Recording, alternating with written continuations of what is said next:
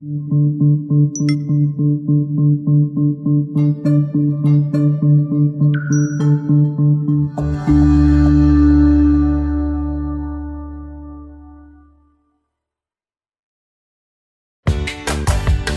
to our podcast, Doing It Right. This podcast reveals authentic stories from successful leaders doing it right. It's about their journey to become a leader, their choices, motivations, and lessons. In essence, how they built successful personal brands. Your host is Valerie Sokolowski, author of 8 leadership books and nationally known as an authority on executive presence and personal branding. Let's get started. Here's Valerie. Well, hi again, and I am just really excited to have my guest today. I've been, again, you often hear me say this, been trying to get someone for a long time. All that really means is that they are senior executives who have a busy life, and today's is no exception. Today, I have with me Jennifer Chandler, who is the, listen to this, market president for Bank of America. And on top of that, she's the division performance executive for their private banks. So thank you so much for getting time with me today, Jennifer. Absolutely. Thank you, Valerie. So happy to be here. We've got a lot to talk about. We do. I just, as I was planning this, Jennifer, I thought, oh my goodness, we've got to talk about leadership, obviously. I'd kind of like to talk about women in leadership because you are one of the youngest women at Bank of America to rise to the occasion so quickly. Right. And then I want to talk about your family because you're a mother of 4. Yes. How old are they? 6, 9, 11, and 12. That just in itself, I find so interesting to be able to balance. We got to talk about that. So let's get going. Are you ready? I am. You've got a bunch of notes. Let's see if you're going to need them. Well, first of all, just for my sake, I think, and the audience also, Jennifer, those 2 titles, they sound like they're like my foot is over here on this one and over here on this one. So right. Can you just really tell us exactly what is it you do with these 2? I have the honor to serve in a number of capacities at Bank of America, and I'm happy to clarify those roles, but it's truly an honor. So my day job, you would say, is the performance executive, and I have a wide geography from Minneapolis down to Houston, Texas, in the private bank. And in the private bank, we're serving our largest clients of the firm. So typically they're very complex and we work very closely with their families, everything from basic banking to complex investments, and absolutely love that work because I get to integrate and work with a number of our locations across the country and meet with clients and essentially help serve those clients. And we focus on an exceptional client experience. I bet that is different. It is. I enjoy it. And every family is so unique. And as you mentioned, I'm a mother of 4, so I'm constantly taking notes when I'm in these family meetings and seeing what they're doing right and how we can help them. So the private bank is a very important part of my job and the day-to-day that I spend a great deal of time on. And then as of January 2019, I was named the market president for Dallas for Bank of America. And that is truly an exciting role. And we have the market president in each major location. And in that role, I'm really focused on 3 things. It's our clients, of course, our community, and I'd love to talk more about that and the giving that we're doing and volunteerism and grants across the market. And then our associates, really working on our associates, talent, making sure that they elevate within the firm, hiring great talent, attracting talent. So really those 3 areas. And it's a big firm, as you can imagine, with 13,500 people in North Texas. So in that capacity, it's really bringing it all together. It's a big institution, but we really want to make sure it feels small to our associates and to our clients as we serve them. So as market president, I'm bringing it all together on a daily basis. Thank you. That's a lot clearer than I could have even imagined to try to explain. You mentioned culture. So I will be transparent and say that it is my bank. And it is my bank since it was, oh my goodness, I can't even remember the name of it a long time ago. And I will say in the branches that I go to, particularly one of them, I do feel a culture.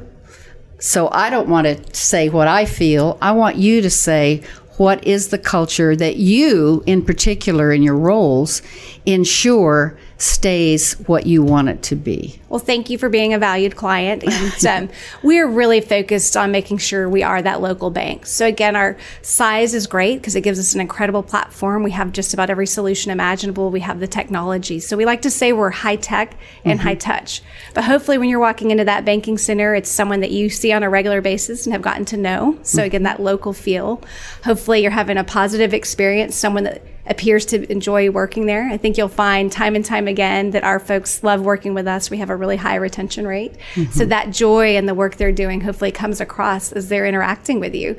And then, of course, just an exceptional experience to solve the needs that you have and to not help you with a transaction only, but to really help you with broader needs as well. So I would hope that that's the culture you're seeing in each interaction, but I'd love to get your reflections as well. It is. It is. I will say all of that. And not so long ago, I had a particular issue. It wasn't a problem, but just a clarification. And I had not met the young man that had to be the person to help me. And he made me feel like I'd known him for a long time. So how do you, though, you are gone a lot, and I know you've got a great team. How do you make sure that people are living that brand? Let's put it in branding terms. How do you make sure? So Brian Moynihan, as a CEO, has done a phenomenal job, and it's a leader I absolutely respect. And so we talk about our values on a regular basis. We talk about it the same way across the institution, whether it's someone in technology or someone in our banking center serving our clients. So that client experience, making sure we're going above and beyond for our clients, is something that we're living and breathing every day. So we do that through learning and development and great coaches and leaders that help us all be our best person when we come to work. We bring our whole selves to work in a great culture with strong diversity and inclusion, so we're all very comfortable being there.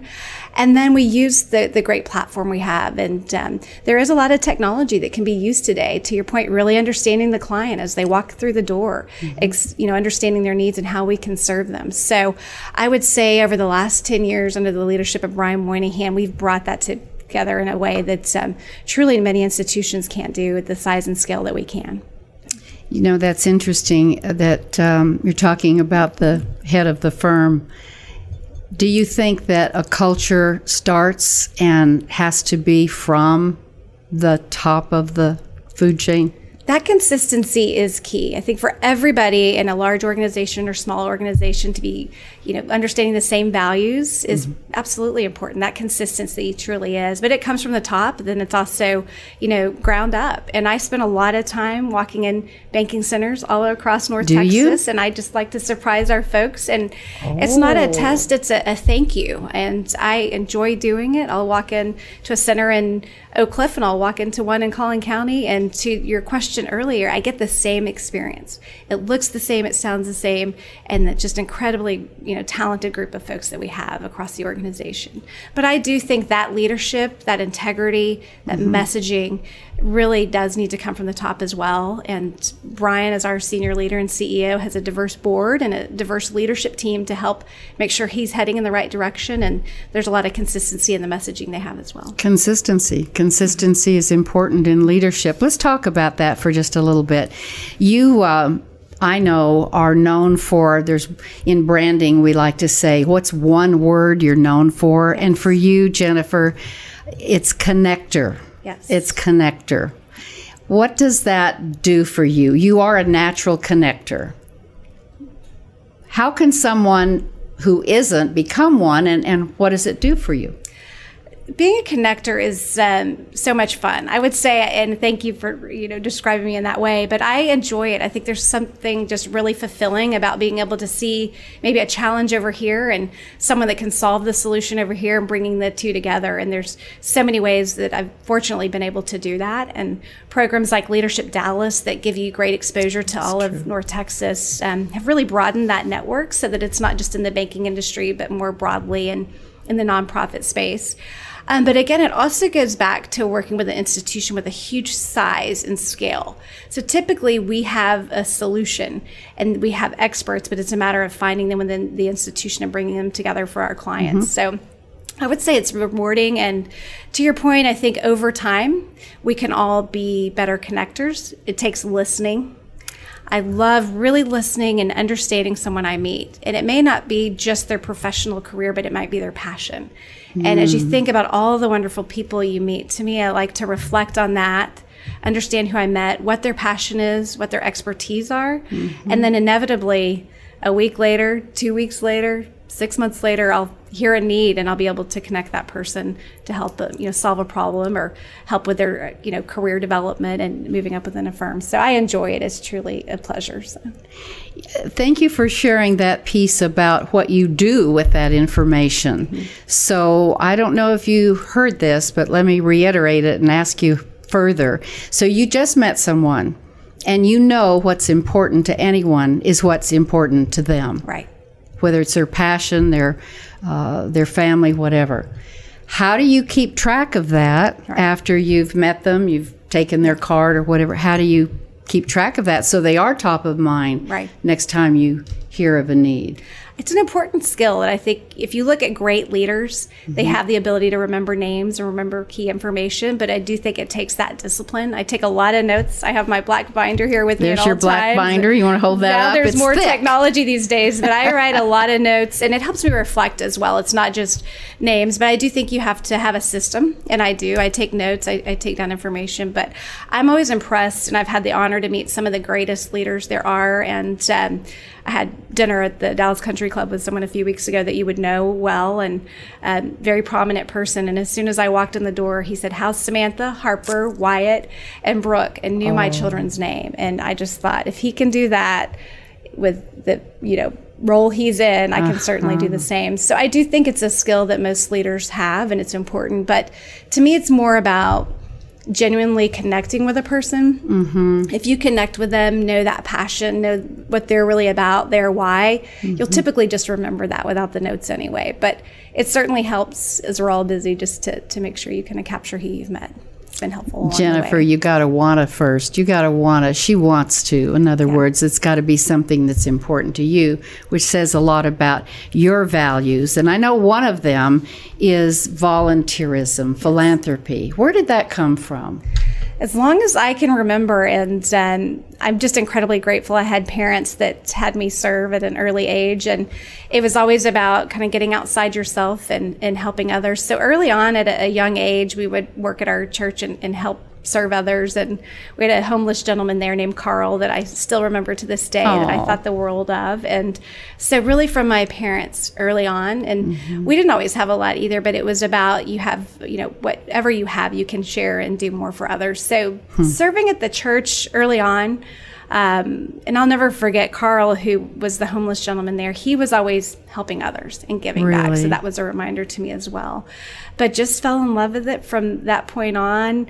And then in school, became engaged with student council, and sounds like a small thing, but I realized the scalability, the size. It's one thing to volunteer yourself, but hey, if I can go grab 20 buddies or 100 people, we can scale the impact more. And so really fell in love with it and realized it's a great way to bring people together. It really had us bond as a collective class in school, and from there just stayed with it. And it's a great pleasure with what I do at Bank of America. I'm out volunteering just about every week, if not more than once. Every week.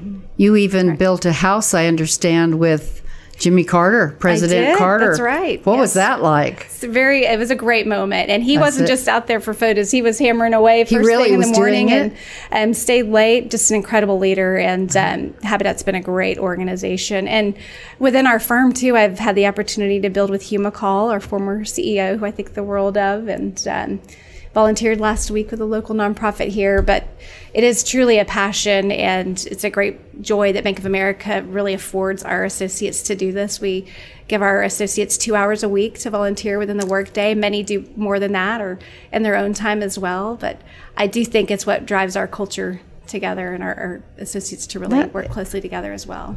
Thank you for sharing that, because I didn't know it, number one, and I just wonder how many other organizations literally allow people to take some time off to do something that's community oriented.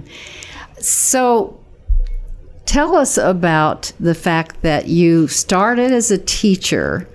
How did you go from being a teacher to your first job was what? Financial advisor? Yes, Tell us Morgan about that. Stanley. So I graduated college early at the age of 20, so about 2.5 years at the University of Texas. And instead of 4 years, you did it in 2.5? Yes, which I don't always recommend, to be honest with you. Let me write that down. So, tell my kids. Yes, it was a good experience, but in hindsight, maybe it would have been nice to stay. But I needed to get back and to start working and to really live on my own. And so I came back and looked at the business world and just wanted to do something I would enjoy and to be able to give back and feel like I made a difference every day, and had a passion for education. I had been, volunteering and substitute teaching. So I had the pleasure to teach at Skyline High School here in Dallas, which was an incredible school. I just loved the students there, and Grapevine as well, which was also a pleasure. What age did you teach? High school Spanish. So high school fun Spanish. group, yes, and really enjoyed it. But I was under an emergency certification program that they had at the time,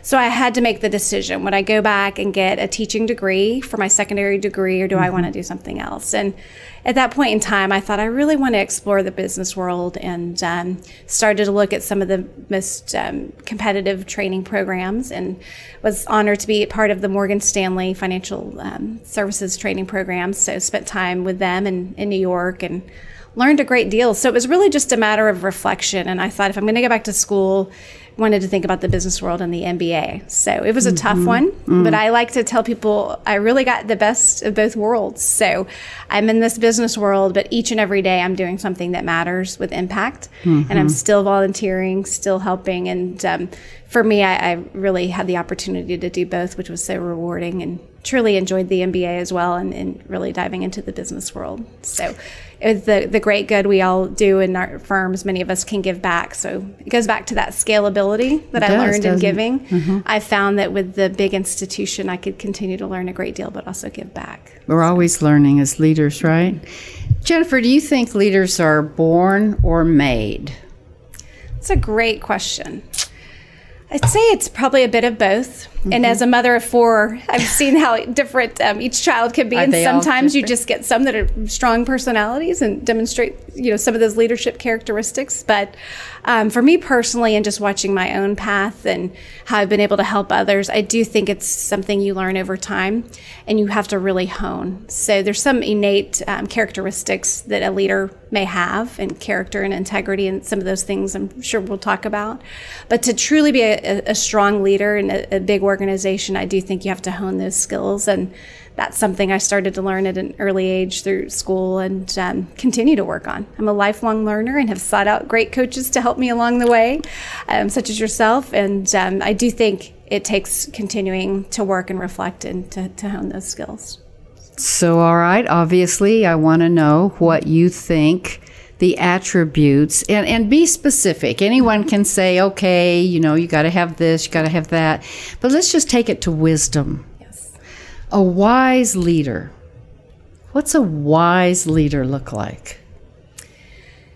That's another great question. And when I think of wise, I think of wisdom.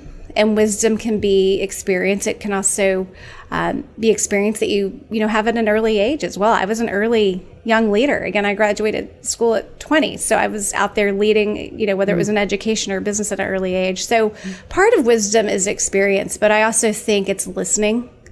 It's being wise enough to make sure you're surrounded by people that think differently than you, asking questions. I find some of the best leaders I've had the honor to work with, whether it's within the firm at Bank of America or externally, still ask a lot of questions. Nobody has it all figured out. And then again, diversity in thought around, themselves with, surrounding themselves with people that don't always think the same way they do. But listening is truly key.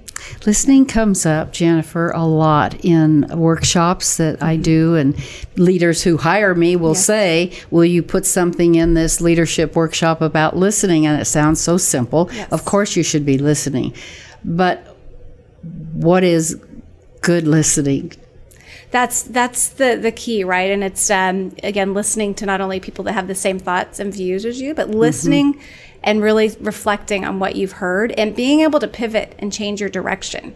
Ooh. You find in some cases you may be listening, but are you really, strong enough to step back to make a decision or change a decision, maybe when you're going down one course. I think that's important as well. And again, asking questions, it's you've got to go deep. And I like to really understand things at a granular level. So some of my colleagues may or may not enjoy that part of working together, but I like to ask a lot of questions so I can better understand what our clients are experiencing. I'll probably ask you more about your experience after this. But it's got to be true listening and reflecting on what you've heard and be able to apply. And again, different voices and different feedback. Different voices, different feedback. Okay, I like that. Well, that leads to something about a good leader hiring another good leader. Not just anyone, not just hiring itself, but when you're hiring someone to work closely with you as another leader, is it a different kind of a process?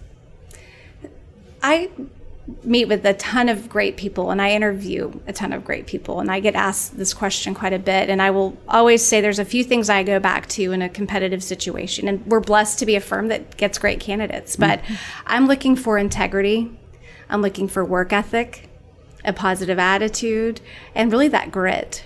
So there's all the skills we'll put on a resume, and that MBA and that higher education is incredibly important, and we love our Ivy Leagues, and I'll always take that into consideration. But I spend a lot of time in an interview getting to know someone and watching their soft skills, their EQ. Are they good listeners? Can they pivot and really, understand the colleagues they're working with, who they're serving? But it takes an in-depth amount of time to really get to know someone, to dive past the layers of their resume. The EQ, those soft skills are really a key trait, and work ethic. It's important for me. I've worked incredibly hard to get where I am, and you can work wisely. It's not always the amount of hours you're putting in, but someone that will really roll up their sleeves and work hard for the firm. Well, if I get bored, I may come over. I don't think that'll happen. But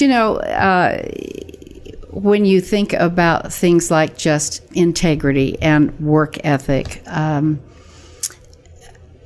is there any one question that would allow you to start getting into that depth?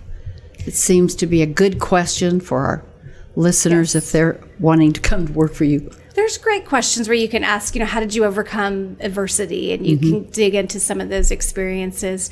And I really try to go 2 questions, 3 questions deeper whenever I'm in an interview or asking a question. So some of those, how did you overcome adversity? I ask about different projects they've led, and how they've worked with others. I like to ask a lot of questions about that and see how they've interacted, and you get a feel for their personality type and what types of personalities they work well with.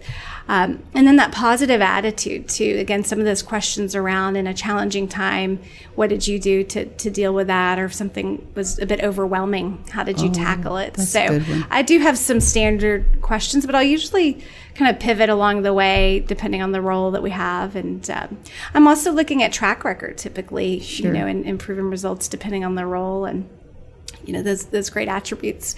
I had a recent opening last year as I moved into market president, and we had just an outstanding candidate pool, and it was a really tough decision. And I was telling my son this, who's now in Scouts, but there was one gentleman that was Eagle Scout, West Point grad, and so I've been telling my son that Eagle Scout can carry a lot of weight on a resume as well. But really those soft skills, it just takes a really good conversation, asking some questions, and they'll typically share, even just as they're talking about their background, you can pick up on some of that. Soft skills. Yes. You've maybe heard me say this. Soft skills bring the hard dollars. And it's just fascinating to me that finally there's literally research that says people skills are really important. So emotional intelligence is now a big deal in the assessment world, and people skills. That's what I called it, Jennifer, when I started Valerie and Company years ago. The tagline was, we focus on people skills. And I think that might have come from being in broadcasting and having to not only have people skills myself, but bring out from someone else their personage.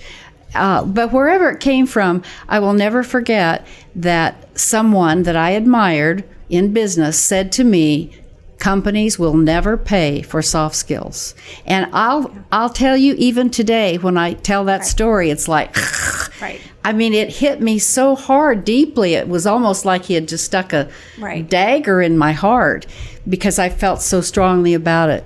But it has taken a while to finally realize that that's really important. Right. And so for the amount of people who, let's just say, aren't extroverted, there's a lot more introversion in the world than extroversion. Right. How does someone like that hone in a leadership skill called people skills? That's where it goes back to authenticity, and you've got to be you, and it doesn't always have to be the loudest voice in the room. Exactly. I learned that from some great leaders as well. There's folks that I've had the chance to learn from, and I've always respected a leader that can be soft-spoken and really capture the room. And so I would say it's authenticity. Do it in the manner where you are you. And you don't have to change that style. And so that tends to be helpful as I'm mentoring others, or I think about myself with difficult conversations in different, challenging situations I'm in. Typically, I find if I can do this in my authentic way and just be me, then that will come through. So that would be the advice I would give. That's really a big piece of advice. Thank you. Absolutely. What's the most difficult thing you've faced? Needing more than 24 hours in a day, I would say, is the, I've learned a lot of time management over the years, but because I have such a passion for what I do, it's, sometimes turning it off and dialing back the ideas a little bit for those around me to work at the same pace. But time management's always a challenge, I think, for any leader. And because I have such a passion, it's just making sure I'm working at a pace that everybody around me can, be on the same page with. But it's a good problem to have, I would say. They don't all have roller skates on like you do. I want to go back to Scott, your husband, and you have 4 children. One of the things in a book I've written is talks about women leaders, and there's a chapter on balancing your life. Right. Well, look at the beautiful pictures of that family. Isn't that something? Gorgeous family, just like you are.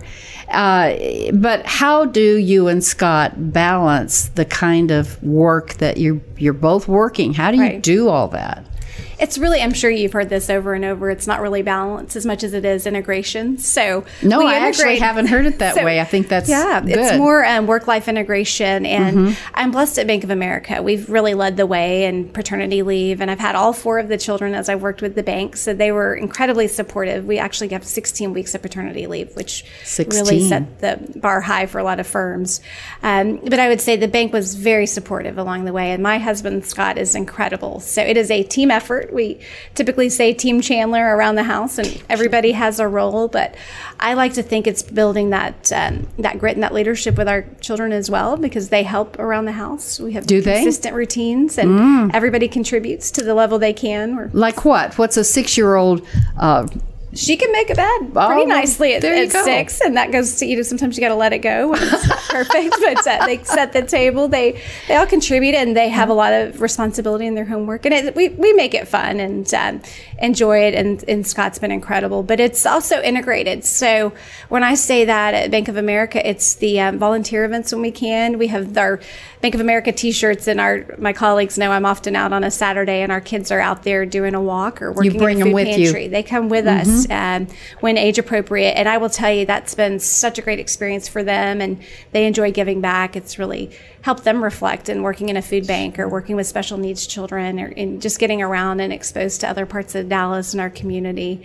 And then we do evening events and galas, and we try to balance those out. But and Scott and I enjoy those times together, and you just you work through it. But one thing I've really worked on over the last few years is being in the moment. So when I'm home for dinner around the table, which we try to do as often as possible, truly in the moment. There's no other sound, no other devices, phones. It's just time for us to really reflect and spend time together. So that was advice I got many years ago that I've continued to work on. But if I'm in a work meeting, I'm focused. If I'm one-on-one with my children or my spouse, I'm really in the moment with them. So those are some of the things that we continue to work through. And it's not easy. Some advice I give to other parents is, just don't be too hard on yourself. I find that sometimes we feel guilty and we can't do it all perfect, and we don't. And so just let some things go and don't be guilty and feel guilty if you don't do it all right. But I have an incredible husband that makes it work.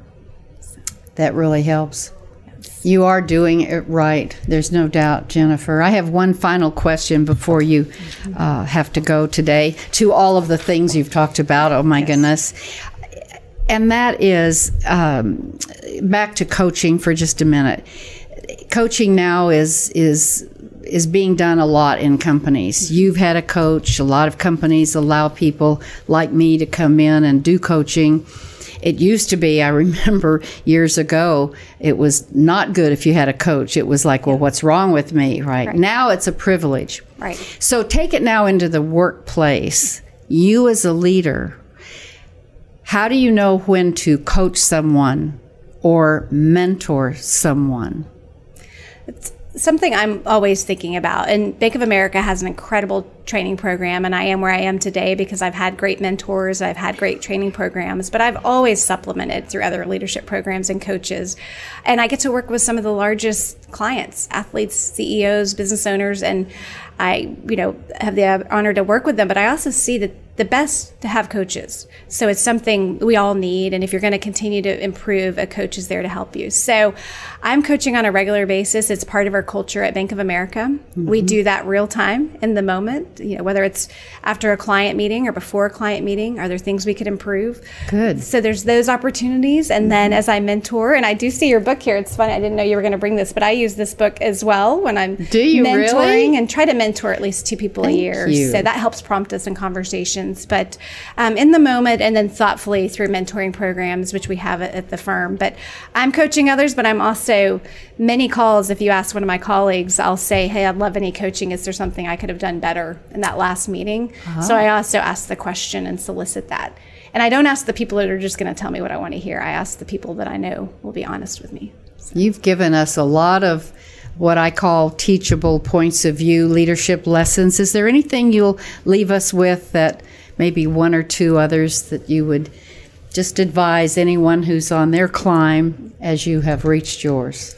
I would just go back to being your authentic self. I've tried to be a servant leader over the years, and I've been blessed to be with a great firm. But I think do it right, do it the right way, and don't cut corners. It's along the way, your integrity is really what you have behind you, and the soft skills we talked about, I think, are even more important in the world we're in today. A lot of skills are going to change, and needs are going to change as we have technology and other solutions. So being able to be flexible and pivot is important, but having those EQ, those soft skills will help you along the way. But just keep that integrity and be your genuine, authentic self. And don't ever compromise that, because if you do, it's going to be a downhill. Right. Jennifer, you have been such an incredible guest today. I knew you would be, and I thank you for taking the time. I'm not even going to ask you what the rest of the day looks like, because I think I know. But just a big thank you for taking the time. Thank you for the opportunity. I truly appreciate it. You're so welcome. And so, goodness, we've talked about a whole lot of things. I know you've probably taken some mental notes, as I certainly have. I'm always learning on this show. I think that's one of the things I love so much, because you can ask every leader, well, what lessons would you leave? And what's interesting is they're not all the same, right? Because everyone isn't all the same. So that's why it's really good. Well, and you have heard us talk today. This is nice to say. You've heard us talk about coaching, so I'm just going to leave you with that. That, yes, thank you for noticing this. This is another one of my books. Do It Right is one that's on Amazon, and this is the other one, Monday Morning Leadership for Women. And it's actually 2 women talking to each other, right. So it's easy to read, right? And so thank you that you're using it. It is on Amazon too.